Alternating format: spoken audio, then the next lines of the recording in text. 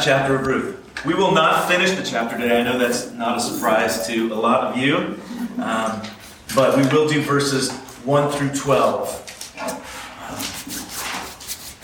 John Newton, if you guys have ever heard of him, he was the famous slave ship captain. He captained these ships that took slaves from, one place to another.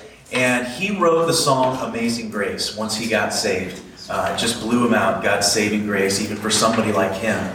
And he once wrote that we learn to recognize the guidance of God in our lives as a musical ear judges notes, which I thought was a really good way of putting that. Now, you may not have an ear for music, but what he means is as we walk with Jesus, as our relationship matures with him, we should begin to recognize his voice. We should recognize where he is guiding us. Jesus in John 10 said that my sheep hear my voice. I know them and they follow me. So as we follow Jesus, we should know his voice if we're his sheep, right? The closer we get to him, we need to follow him so closely. We need to be in the Word. We need to be worshiping. We need to be praying to the point where we can feel his leading in our lives.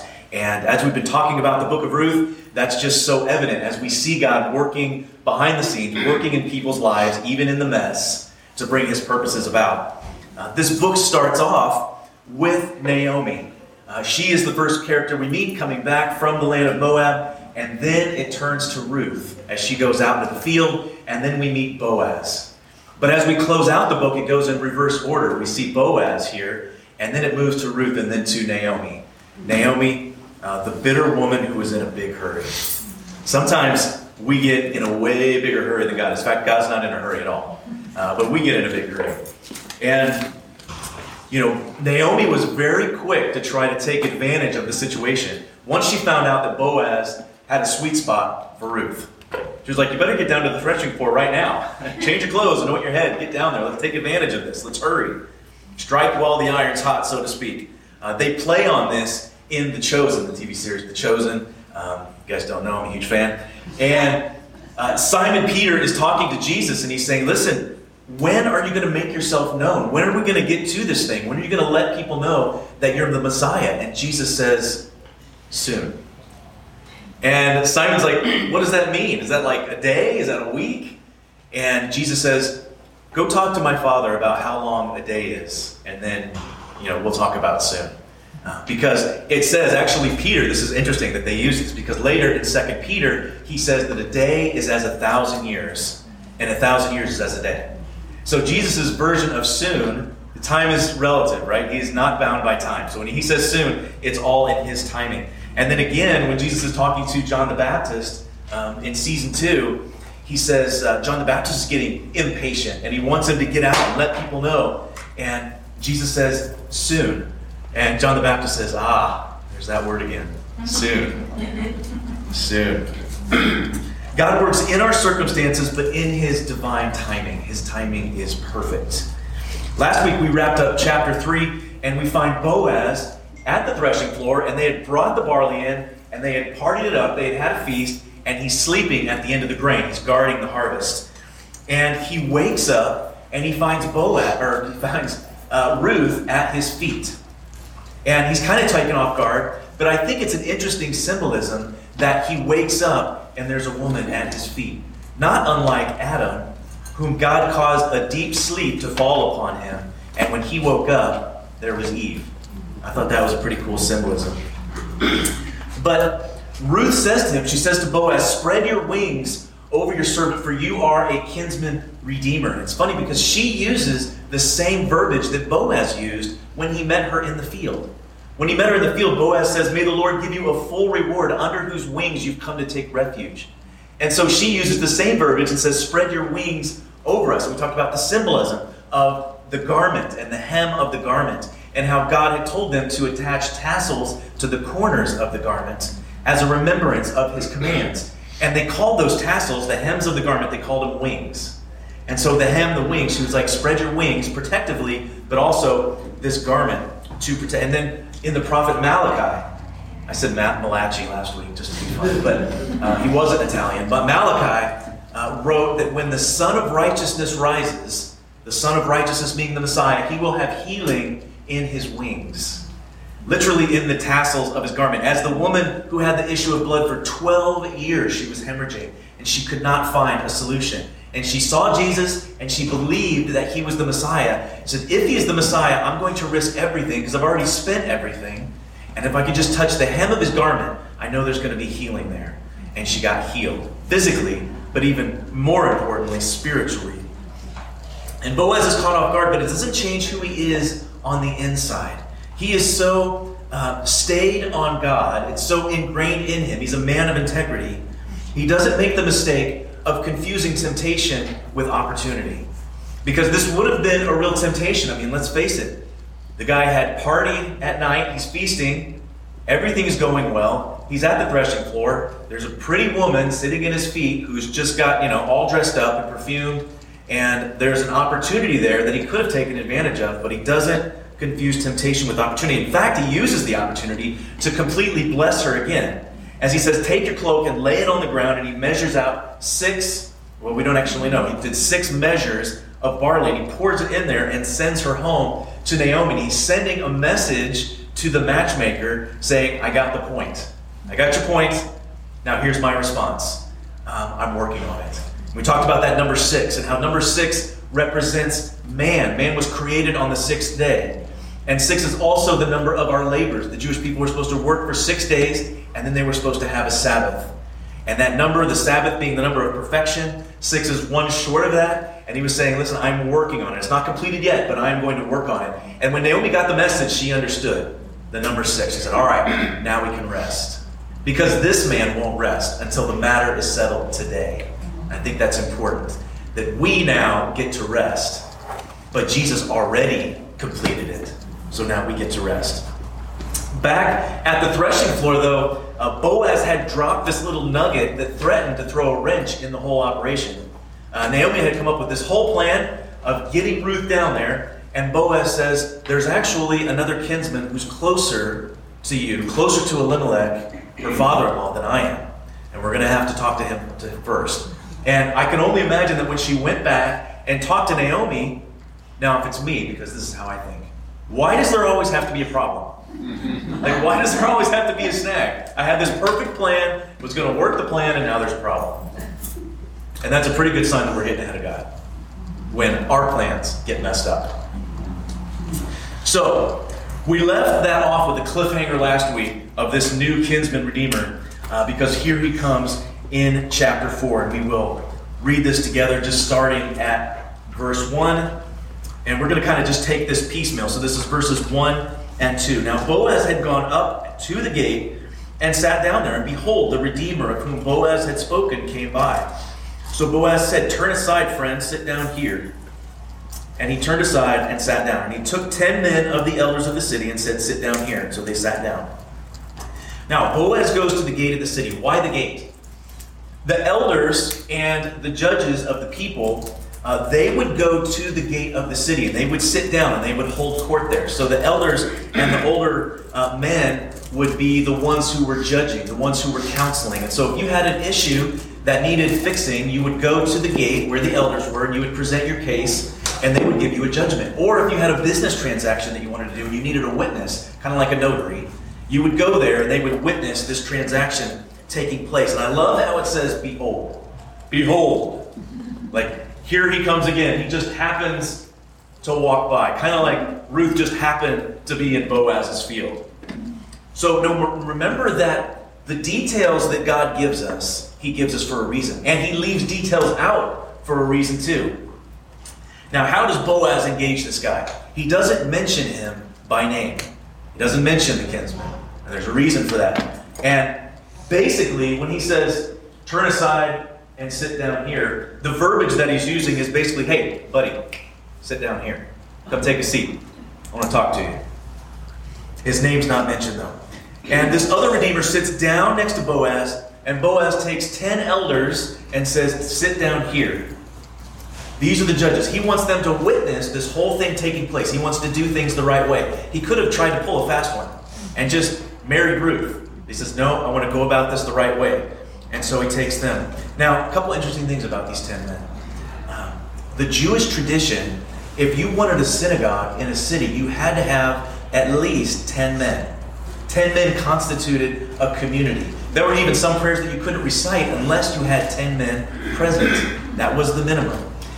These 10 men represent the 10 commandments. They represent the law. This is the nearest kinsman. Before Jesus came physically, before he came to earth, there was a very unmerciful kinsman that had claim to you and I, claim on our lives because of sin. And without Jesus, they simply sit there and they stare at us every single day in the face. They don't defend us, they don't mediate for us, they simply point out our failures and our shortcomings. All right, verse 3 and 4. Then he said to the Redeemer, Naomi, who has come back from the country of Moab, is selling the parcel of land that belonged to our relative Elimelech. So I thought I'd tell you of it and say, buy it in the presence of those sitting here and in the presence of the elders of my people. If you'll redeem it, redeem it. But if you will not tell me, that I may know, for there is no one else besides you to redeem it, and I come after you. And he said, I will redeem it. Boaz puts the question to this unnamed redeemer, this unnamed kinsman. He says, here's the situation. Now, what are you going to do about it? Give me your decision so that everybody here can know. Now, Boaz is probably, he's a leader. He's probably one of the leaders of the city, but he's also a businessman. And he's taking an opportunity here to kind of set this kinsman up so that people can see what his character is like. Now, in redeeming the land, he's also taking Naomi. Now, I don't think he's that worried about taking on Naomi. I mean, let's face it, Naomi is old.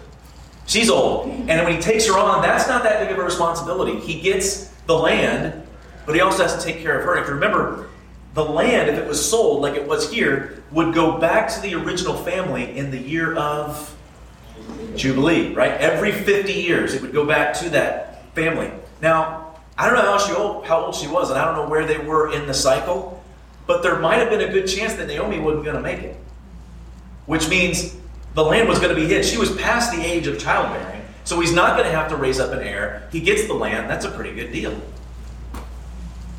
He says, I'll take it. All right, verses 5 and 6. And Boaz said, the day that you buy the field from the hand of Naomi, you also acquire Ruth, the Moabite, the widow of the dead, in order to perpetuate the name of the dead in his inheritance. The Redeemer said, I cannot redeem it for myself, lest I impair my own inheritance. Take my right of redemption for yourself, for I cannot redeem it. Boaz got him on this one. He only wanted to do half the job. He didn't want to take full responsibility. He wanted the possession, but he didn't want the person. He wanted the possession, but he didn't want the person.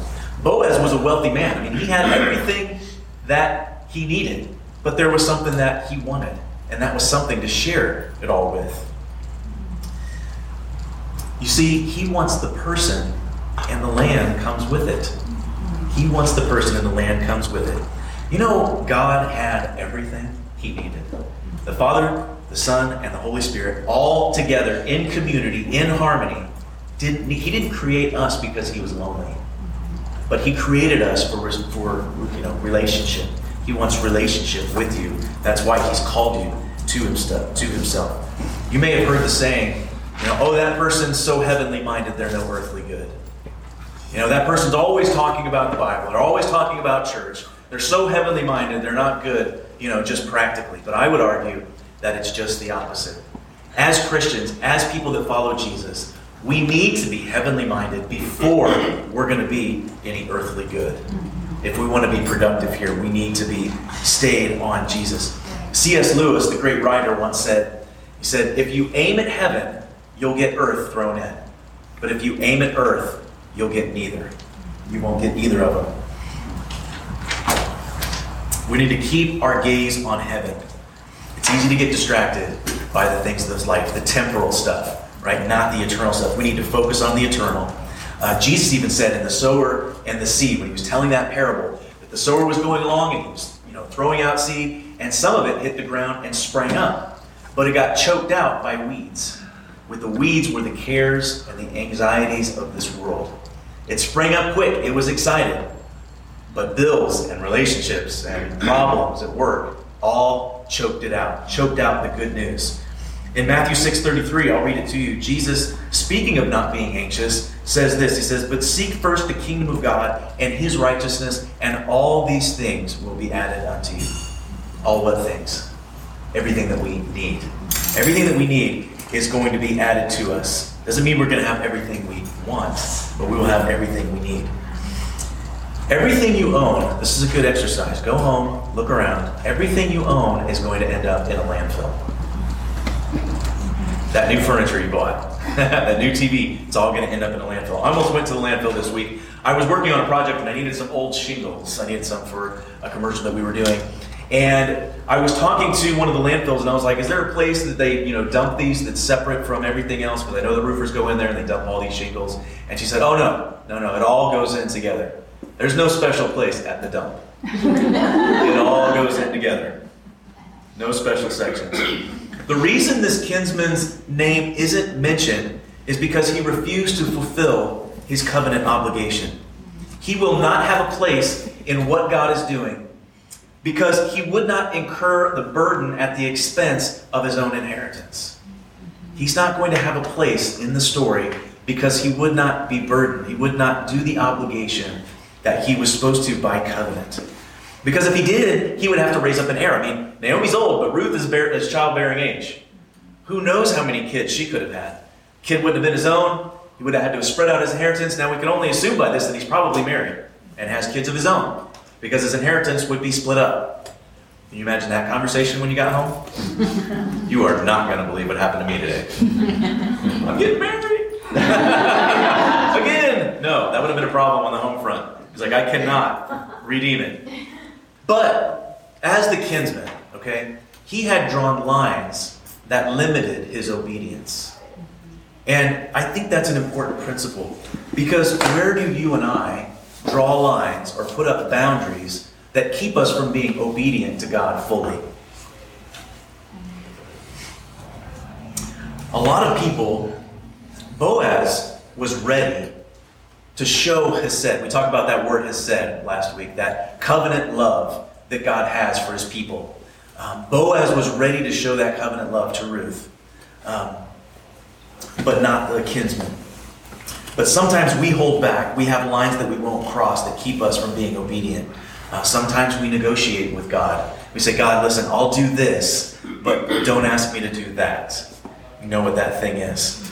A lot of people want heaven, but they don't want to mess around with holiness. They want the field, but they don't want the faithfulness. They don't want to have to do that. They've drawn lines to keep them from their obedience. Even in the story of the Good Samaritan, we see the Levite and the priest that come along and they see the guy that's beaten half to death. He's lying there. And the priest and the Levite, they're serving God, but they've drawn up lines. They've fallen into religion. The do's and don'ts that said, you can't touch that guy. It's going to make you unclean. Then you're not going to be able to go to the temple. Then people are going to wonder why. And your reputation is going to be marred. All because you stopped to help somebody. But what they were supposed to be doing is reaching out with the love and grace and mercy of God. But they had drawn these lines, these do's and don'ts that kept them. And then what about the rich young ruler? In Mark 10, and he was setting out on a journey. A man ran up and knelt before him and asked him, Good teacher, what must I do to inherit eternal life? And Jesus said to him, Why do you call me good? No one is good except God alone, and you know the commandments. Do not murder, do not commit adultery, do not steal, do not bear false witness. Do not defraud, honor your father and mother. And he said to him, Teacher, all these I have kept from my youth. And it's interesting because he left one of them out. Remember I said he withholds some of these details on purpose. He left one out on purpose. And Jesus, looking at him, loved him and said to him, You lack one thing. Go and sell all that you have and give to the poor, and you'll have treasure in heaven. And come, follow me. And disheartened by this saying, he went away sorrowful, for he had great possessions. Jesus left out the commandment, You shall not covet. The one that had to do with possessions. This guy had a problem in his life, and it was things. And Jesus put his finger on that thing in his life and said, if you want it all, you got to give it all away. And this guy walked away sorrowful. We have to erase the lines that keep us from being obedient. Because if you do that, I guarantee you'll be blessed. Amen? If you really erase those lines, you'll be blessed. The law cannot redeem us. For those of you who were with us during the book of Galatians, you already knew that. The law can't save us. We try, but you could be as dedicated as you want. You could read your Bible every day. You can come to church 4 days a week, if we had it. You can try as hard as you can, but if you're looking at it that way, if you're trying to save yourself, you're looking at the wrong Redeemer. In 1 Corinthians 15, 56 and 57 says, the sting of death is sin, and the power of sin is the law. But thanks be to God who gives us victory through our Lord Jesus Christ. The law only points out our sins, our failures, where we fall short. Only when we realize that it's not about what we can do, but it's what our greater than Boaz does and has done, that we can live in freedom. Ruth only has two options here.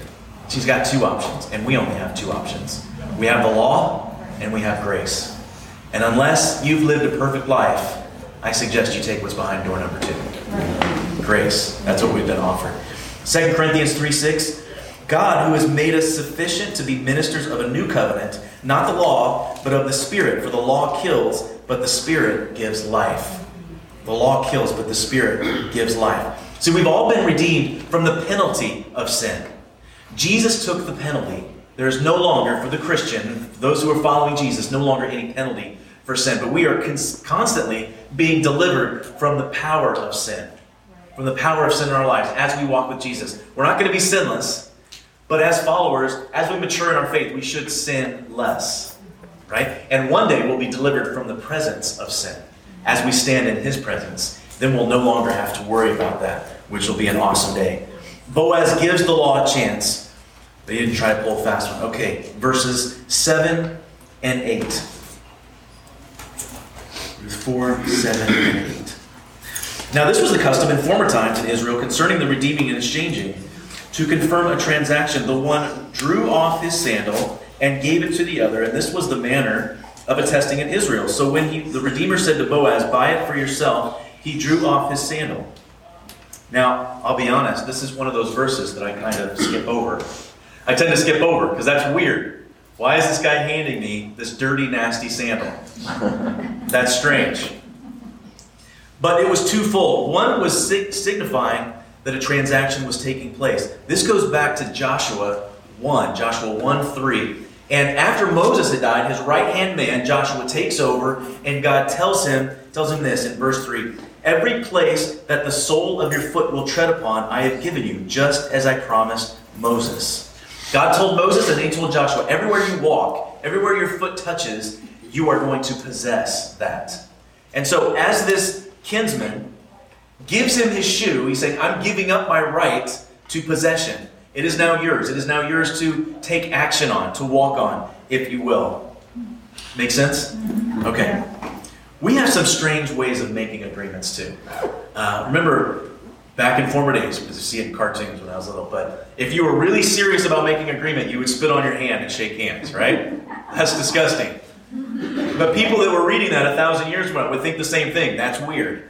But that was actually a cleaned up version of what tribes used to do when they would cut their hand and shake on it, and that was a blood covenant. So that was a cleaned up version of that. So I got lost in some wormholes. I'm like, I'm going to look up some, strange business customs. And I had to stop myself because I'll spend a long time doing that. But one of them I found that was really weird is in Japan. In Japan, I get business cards all the time. And in Japan, if you took a business card, here's what I do with business cards. I did it, I look at it, and I throw it in my pocket. If you did that in Japan, it would be a serious insult.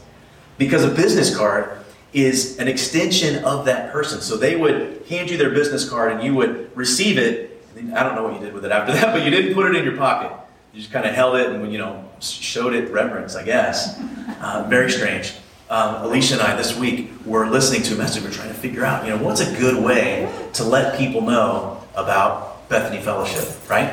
And so we had some business cards made up. Because I thought this would be cool. We can have a bunch of business cards up. You guys can take a stack, and whenever you feel led, whenever you want, you can just hand them out to people. Because, if you don't have a pen or write something down or you want to text somebody, just hand them off.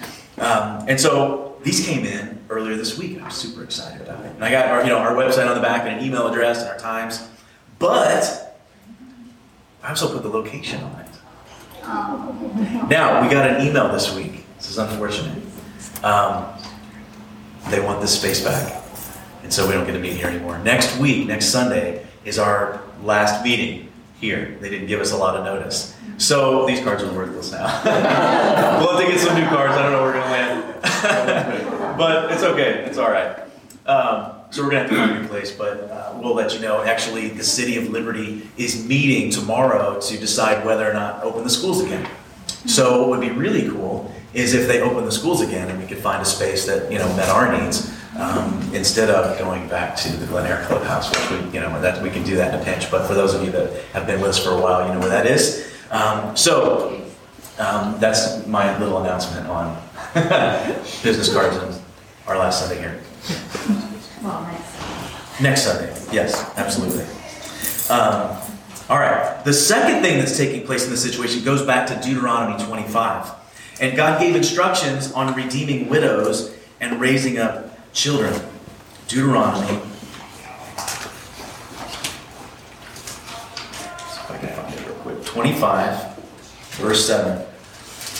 This is a cool one. When I say the Bible's not boring, this is what I'm talking about. 5 verse 7. And if the man does not wish to take his brother's wife, then the brother's wife shall go up to the gate to the elders and say, my husband's brother refuses to perpetuate his brother's name in Israel. He will not perform the duty of a husband's brother to me. Then the elders of his city shall call him and speak to him. And if he persists, saying, I do not wish to take her, then his brother's wife shall go up to him and in the presence of the elders pull off his sandal off his foot and spit in his face. That's awesome. And then she shall answer and say, so shall it be done to the man who does not build up his brother's house. And the name of his house shall be called in Israel, the house of him who had his sandal pulled off. That's great. There goes Shoeless Joe, the guy who wouldn't do his duty. Man, that guy's a heel. He's got no soul. The guy's a disgrace. I had to. That's a good one. All right. Keeping it real. Keeping it real.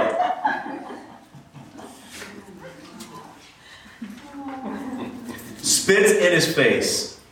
Basically, this guy was a disgrace. Boaz gave the law a chance.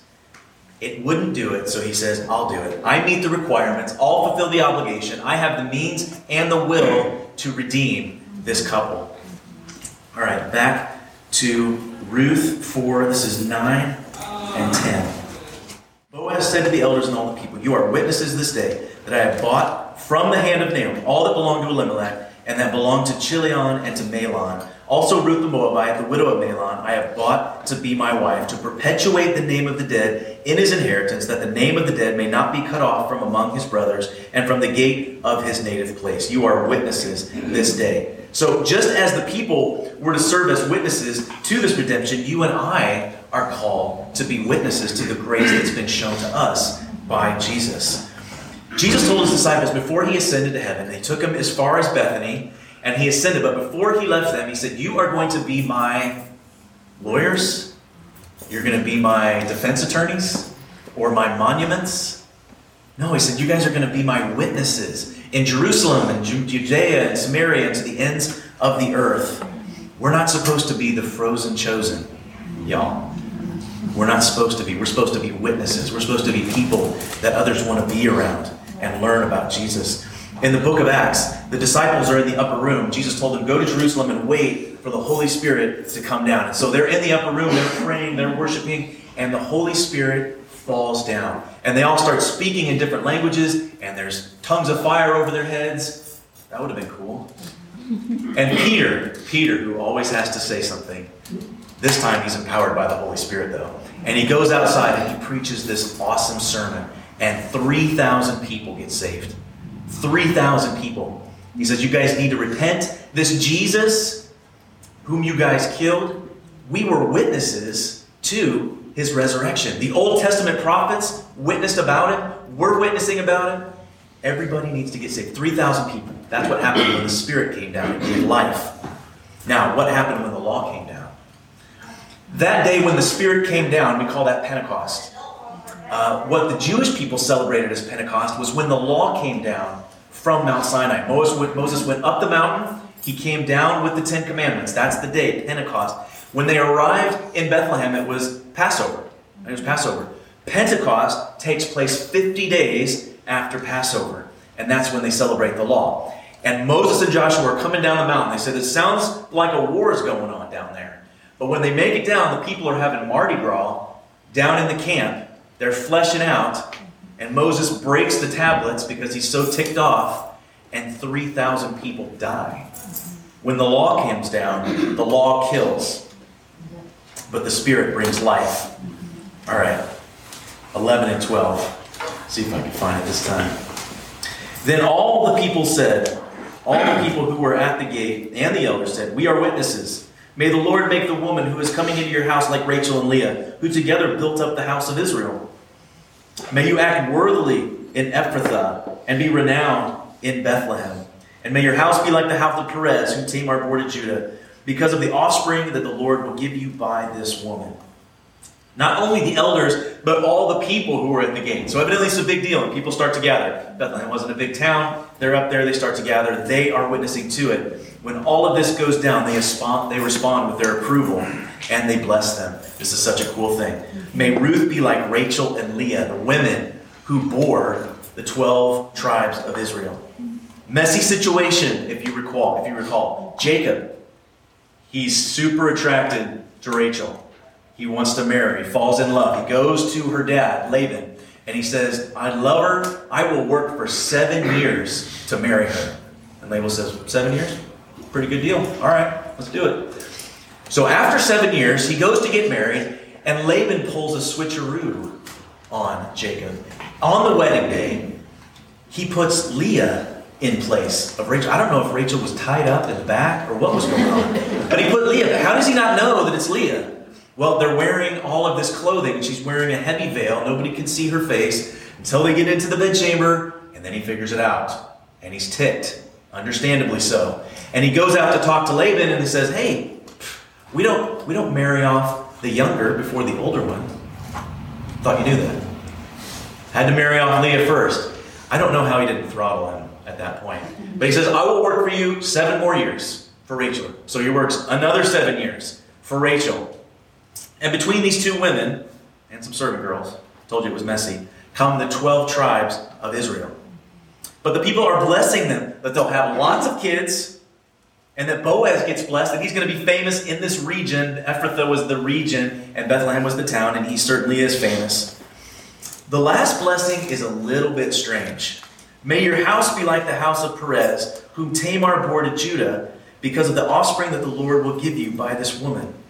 Now, Perez is specifically mentioned here because Perez is in the line of Judah. And it was prophesied that the Messiah would come in the line of Judah. Jesus is called the Lion of the tribe of Judah, right?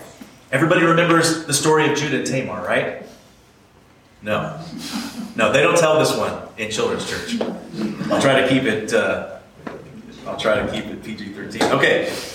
I'll hit the lowlights because the point that they're making here is that God's purposes will prevail. If a covenant redeemer doesn't do his job, then God's purposes are going to prevail. And they're getting to the point of what these men are saying applies to the law of raising up kids for your brother. Tamar and Ruth are 2 Gentile women that believed God, that believed Yahweh when God's covenant people didn't. They believed God when his covenant people didn't. In Matthew's genealogy of Jesus, he mentions 4 women. Now, first of all, that's odd because in the genealogies, you only mention men. But he mentions 4 women. But it's not the 4 women that you thought he would. He didn't mention Sarah or Rebecca or Rachel or Leah. All the women who helped build up the nations of Israel. He didn't mention them. He mentions Tamar, Rahab, Ruth, and Bathsheba. Now, that's weird. These are women that you would want to keep out of the genealogies because in all of them, they're all born outside the covenant. They're all Gentiles. Okay? And all of them have some form of sexual immorality in their background. Some of them are directly involved, and some of them have them in their history. I mean, Ruth didn't, but she was a Moabitess. And if you go back into Moabite history, it's bad. I'm not going to talk about that because it's PG-13. But even in all that stuff, God's grace shines through. In our brokenness, God's purposes prevail. This should bring a great comfort to you and a great comfort to me that even in our broken state, even when we mess up, even when we fail, even when we lose faith, God can work in us and through us to make his purposes happen. So Leah had Judah, and Judah had a son named So if you're looking for a name, maybe Terrible. Had a son named And so married Tamar. Judah went and got a wife for and it was Tamar. And it tells us that was a wicked man, and God put him to death. So Judah says, okay, I have another son, Onan. Onan, you need to, go marry Tamar. You need to raise up a child in his name. And Onan was also a wicked man. And I will just say that he was enjoying the benefits of marriage without impregnating Tamar. And so because of that, God struck him dead. See, he didn't want to fulfill his covenant obligation either, and God struck him dead. Now, Judah's getting a little freaked out at this point. He's got a third son, but he's young. And he says, tell you what, Tamar, why don't you go back to your parents' house, and when my other son grows up, you can marry him. But Judah had no intention of marrying his younger son off to Tamar. At this point he thought, man, what is wrong with this woman? When in reality, what's wrong with his sons? His boys were the wicked ones. So he's not going to risk it. And when Tamar realizes this, when she gets to the age where his son should have been married off, she gets ticked. And somebody tells her, they said, listen, Judah, his wife just died. Judah's wife is dead. He's going up to visit the sheep herders. He's got a bunch of sheep and they're shearing the sheep. He's going up to check on them. She gets ticked. She decides she's going to go take matters into her own hands. And so she's deceitful and says she took off her widow's robes, all the black clothing, she took them off, and she raced ahead. She dressed like a harlot. Long story short, bad story short, she tricks Judah, and out of that union comes Perez. So Perez comes in the line of Judah in a messy, messed up way, but God's purposes prevail. Perez's name means to burst forth. To burst forth. It was actually twins, and Perez came out first. God's picture of fruitfulness comes through in Perez, and bursting forth despite our human failures. He's the result of another man who wouldn't fulfill his covenant responsibility. Messy stories, but here's the point. Jesus is willing to be a descendant of human shame. He could have picked a flawless bloodline, but he didn't.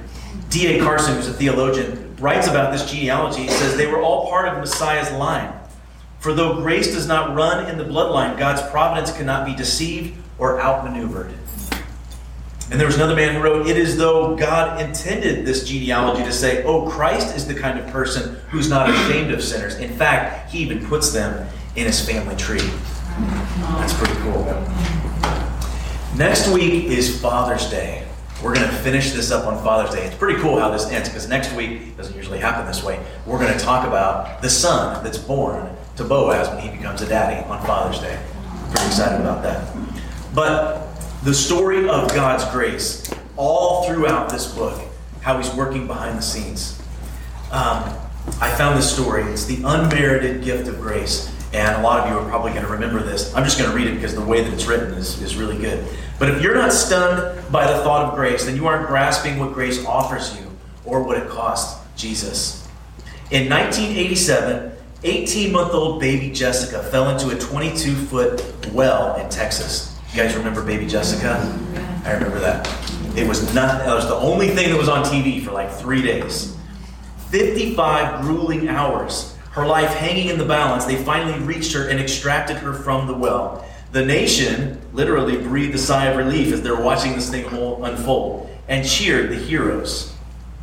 This was not the story.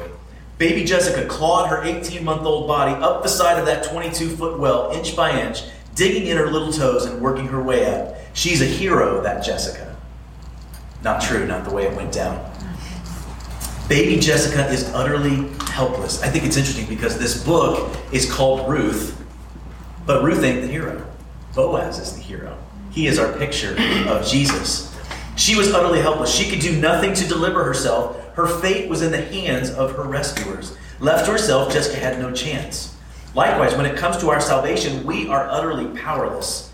That's grace. At just the right time, when we were still powerless, Christ died for the ungodly, Romans 5:6. We get no more applause for our redemption than baby Jessica got for being rescued. God alone deserves the ovation. In the story of redemption, he's the only hero. And it didn't just cost him 55 hard hours of labor, it cost him everything. You can go get the kids. Boaz is the picture of Jesus, and Ruth is a picture of the church. Ruth is a picture of the church. She had no hope, only a meager living to try to scratch out. And as the church, as the outsiders, not part of God's people, we had no hope. But God was working behind the scenes to bring Ruth into his family, to be part of his people. And no longer after this do we call her Ruth the Moabite. She's just known as Ruth because she's part of God's people. And you and I are part of God's people. We're not outsiders if you've made Jesus the Savior of your life. God's working behind the scenes. When we go through hard times, we need to remember that God is working behind the scenes. When we get kicked out of our clubhouse, God is working behind the scenes. That song that we were singing, You've Never Let Me Down. I'll confess, there was a season in my life where I could not sing that song. It was tough. Because I was thinking, God, my plan, the way I thought it should work out, didn't happen. And it feels like you let me down. But he didn't promise that we were going to have a smooth ride. What he promised was that in the storm, in the struggle, he would be there with us. And when we sing, You Have Never Let Me Down, we may have walked away from him, but he hasn't walked away from you. And he is faithful to keep his promises because he has chosen you. That's the truth. Don't get blindsided. Don't get frustrated. Don't get taken out by the enemy and his attacks, because this is something that Alicia and I were talking about the other day. The enemy doesn't sleep. The demons ain't sleeping. They're coming after you night and day. That's why it's so important that we don't just give God 2 hours on a Sunday. We give him time. We're in the Word. We're doing devotions. We're praying. We're fellowshipping with other believers, because the enemy is working night and day to try to take you out. But the Bible says it's him. He upholds us with his righteous right hand.